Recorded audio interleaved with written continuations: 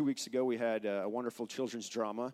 And man, didn't they do an awesome job for our children? Praise God. I know a lot of them are downstairs, so if they listen later, they'll hear this. But we have an awesome group of people that are just go out of their way to try to help our young people get to know Jesus. And then last week, we were busy celebrating the 10th year anniversary of our pastor and his family and just all of that God is doing. And so I guess this Sunday, we're just back to us. It's just back to the Refuge family. We had a lot of guests and family. So it's been a while since we've done Deeper Waters. And so we're really in the smack dab middle of a series called The New Birth. And so really what we've looked at so far, we've looked at John the Baptist came preaching repentance, water baptism for the remission of sins, and a coming baptism of the Holy Spirit.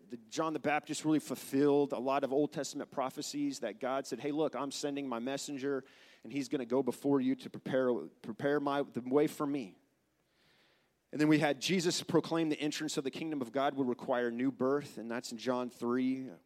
The beginning of John 3 there. And then it says the only way to get rid of the old nature is to be reborn, which we know that that's impossible for us to do by ourselves, but nothing is impossible for God. So with God, that is certainly possible to be reborn. We've looked at establishing that everyone is required to experience new birth according to the Bible to get into heaven. In the new birth, according to Ephesians, there is life-giving to our spirit through the Holy Spirit baptism.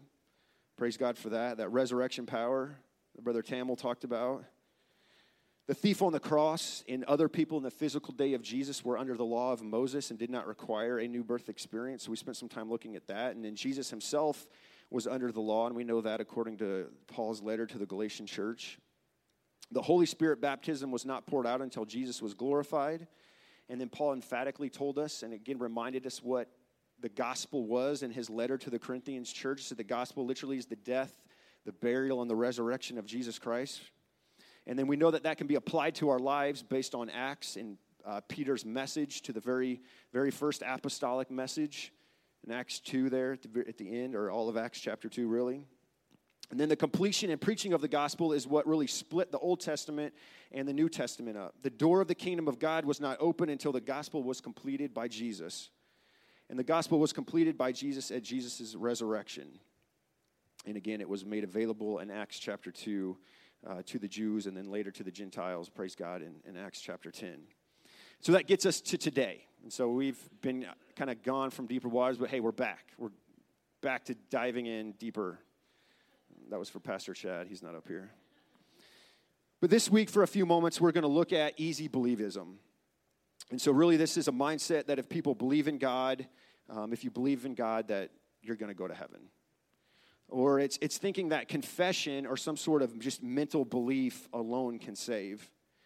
And really, when you just boil it all the way down, it's any plan other than the one laid out by Jesus and the apostles. And so it should not surprise us if people believe easily in a God who makes no demands. But this is just not the God of the Bible. Satan has cleverly misled people by whispering that they can be saved without being changed. But this is the devil's lie. So the struggle probably for most people really is kind of what's God's part of this and what's my part of this whole salvation process. And so depending on your own studies of the Bible, depending on the different churches that you may have gone to in the past, depending on how you were raised, is going to shed a whole lot of light on kind of your worldview and how you view this. And to further complicate it, even churches under the Christian banner have different ideas or different spins on salvation. And so I did a little quick Google search, typed in Churches of Liberty, and I'm not going to name all the different churches that I looked at. Don't remember all of them, but there's a lot of them. And so I just wrote down some of their beliefs about salvation. And so I'm just going to read those to you real quick. One of them said, God's free gift to us, but we must accept it. We can never make up for our sin by self-improvement or good works. Only by trusting in Jesus Christ as God's offer of forgiveness can anyone be saved from sin's penalty. When we turn from our self-ruled life and turn to Jesus in faith, we are saved. Eternal life begins the moment one receives Jesus Christ into his or her life by faith. Salvation. We believe that regeneration by the Holy Spirit is essential for the salvation of the lost and that this salvation is wholly by grace through faith. Salvation, we believe a person is saved from God's wrath and receives eternal life at the time of his or her repentance and faith in Christ.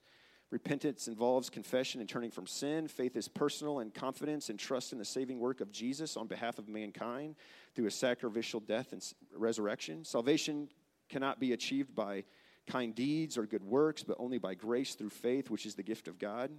Some of them are wordy, and then some of them are salvation. It's God's free gift to us, but we must accept it.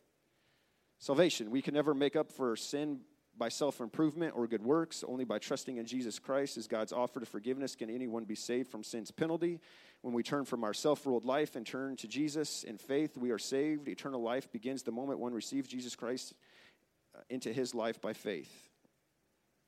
Sounds like I just read that one. I just did. That was copied. Sounds like some churches are copying each other's. So not only we have different people thinking one thing, we have churches like, oh, that sounds good. Let me paste and copy this and take out all the personal pronouns, and that's what we're copying.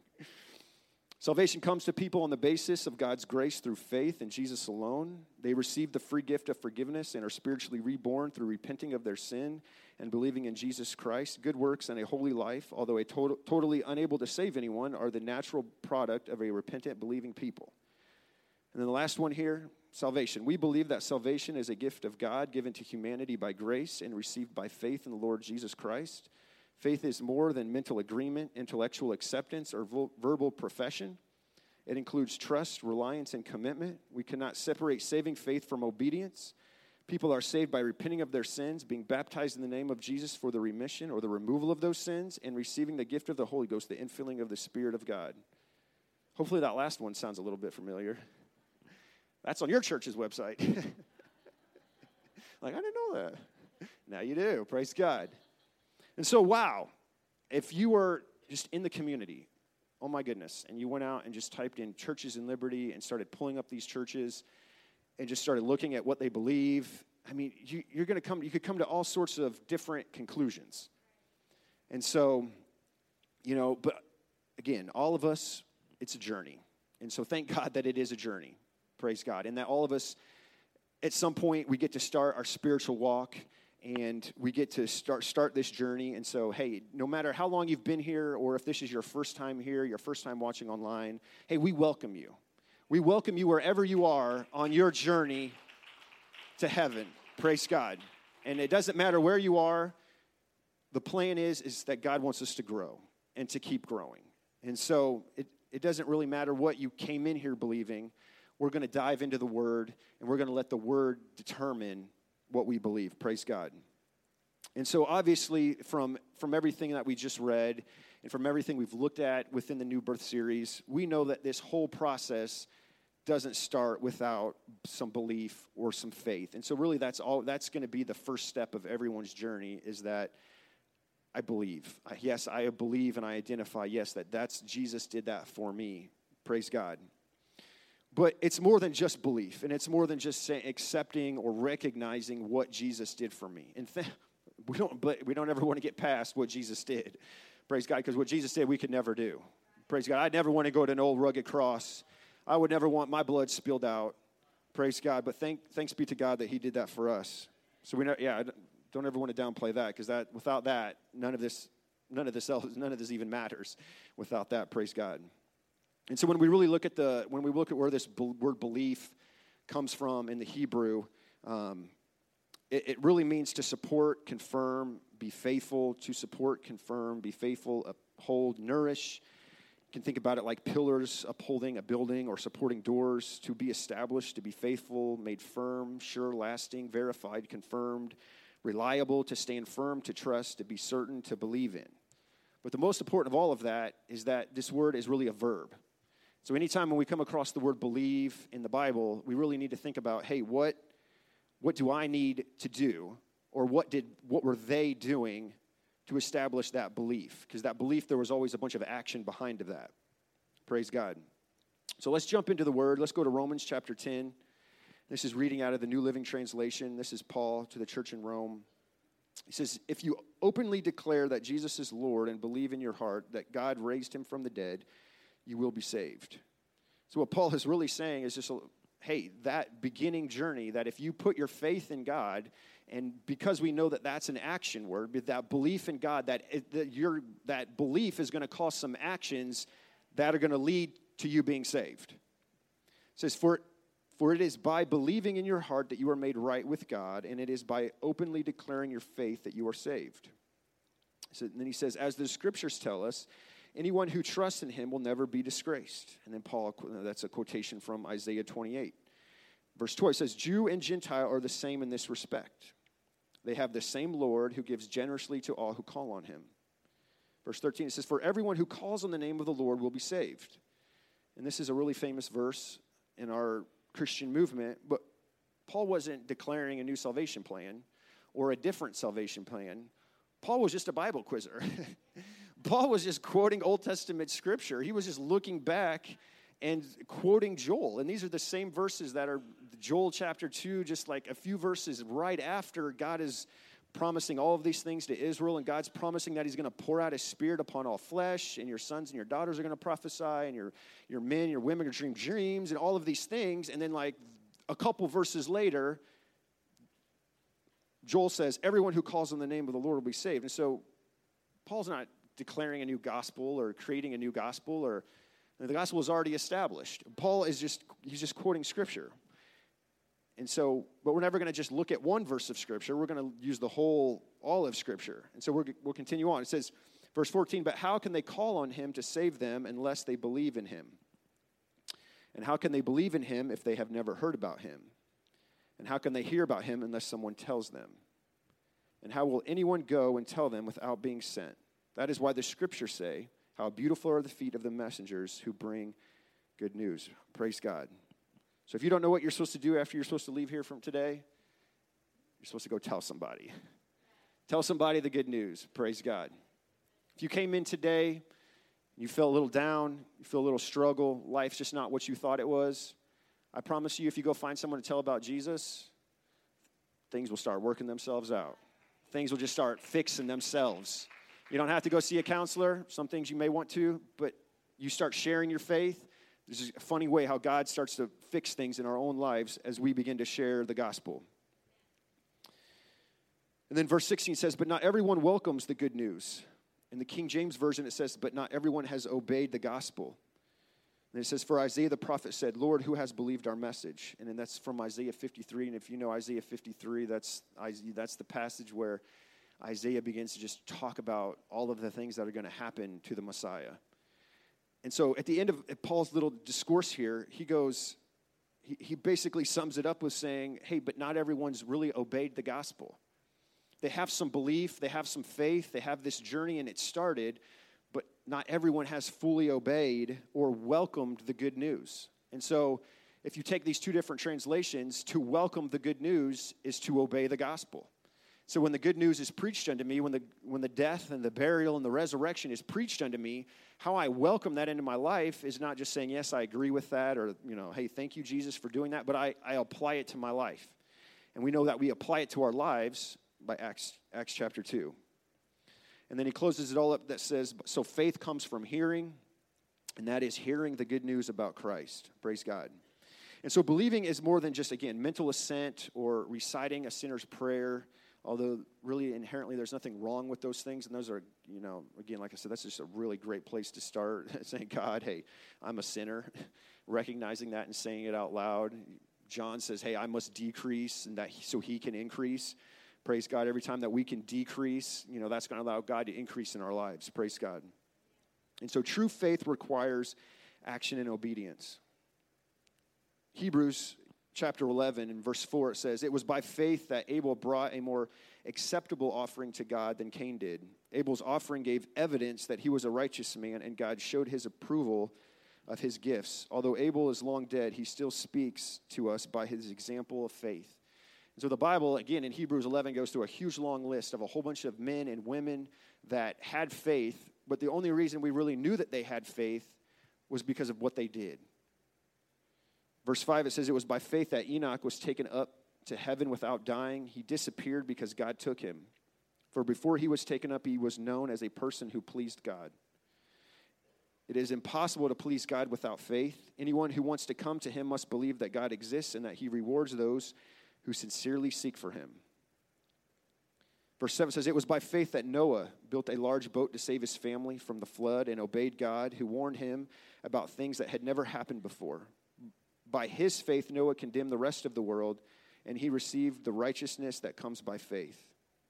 Verse 8 says, it was by faith that Abraham obeyed God when he called him to leave home and to go to another land that God would give him as an inheritance. He went without knowing where he was going. So as you know, if you've ever sat through a Bible study, it's always grace, faith, and obedience all mixed together. Praise God. And grace is, hey, God letting me know, God coming to earth. Hey, this is what you need to do. So God has gone way, way, way, way, way out of his way to give us grace. Praise God. And so now it's really up to me mixing faith and obedience together to bring about a complete salvation process. Praise God. And just like these men of old, hey, they didn't know where they were going. Abraham was looking for a city who had a foundation, whose builder and maker was God. Hey, we're on this journey today. Just like these men of old, these women of old, we're on that same journey. And we just have to continue every day to mix our faith and obedience together in light of God's grace for our salvation. And as Pastor always says, none of us saved until we get on the other side. Praise God. This is a daily thing that we have to do. It's a daily thing that we need to strive for. And we have to purposely go after it, just like Noah building that boat. It took him years and years and years to build that boat, day in, day out, sweat and tears, but he did it. Praise God. James chapter 2, closing this all out, it says, what good is it, dear brothers and sisters, if you say you have faith but don't show it by your actions? Can that kind of faith save you? So James here, the writer, is going to kind of get down to where we are. He's going to take us from something we know to something maybe that we didn't know. And verse 15 says, suppose you see a brother or a sister who has no food or clothing, and you say to them, goodbye and have a good day. Stay warm and eat well. But then if you don't give that person any food or clothing, what good does that do? You know, hey, I hope you find some clothes. I hope you can get to the store and find some food. My actions are going to show what kind of faith that I have. What kind of belief do I have about God is going to come out by how we interact with each other, by how I respond to people in need. So it says, so you see faith by itself isn't enough. Unless it produces some good deeds or some good actions, it is dead and useless. Now, someone may argue, some people have faith, others have good deeds. But I say, how can you show me your faith if you don't have good deeds? I will show you my faith by my good deeds. You say you have faith if you believe there is one God. Good for you. Even the demons believe this, and they tremble. How foolish. Can't you see that faith without good deeds is useless? Don't you remember that our ancestor Abraham was shown to be right with God by his actions when he offered his son Isaac on the altar? You see, his faith and his actions worked together. His actions made his faith complete. And so it happened, just as the scriptures say, Abraham believed God, and God counted it to him as righteousness because of his faith. He was even called the friend of God. So you see, we are shown to be right with God by what we do, not by faith alone. Rahab, the prostitute, is another example. She was shown to be right with God by her actions when she hid those messengers and sent them safely away by a different road. And just as the body is dead without breath, so faith is dead without good works. And so you may be here today, and on your journey, you may only got to just maybe a sinner's prayer or recognizing, hey, yes, Jesus is my Lord and Savior. But let's let faith and obedience mix together. And let's let that propel us forward into full obedience to all that God has for us. Praise God. I don't want just faith, and I don't want just works. I want it to be mixed together. I want those things to be mixing in me. I want God to get me back on the potter's wheel and start putting some things in me and mixing me up. Praise God. Let's stand as the musicians come.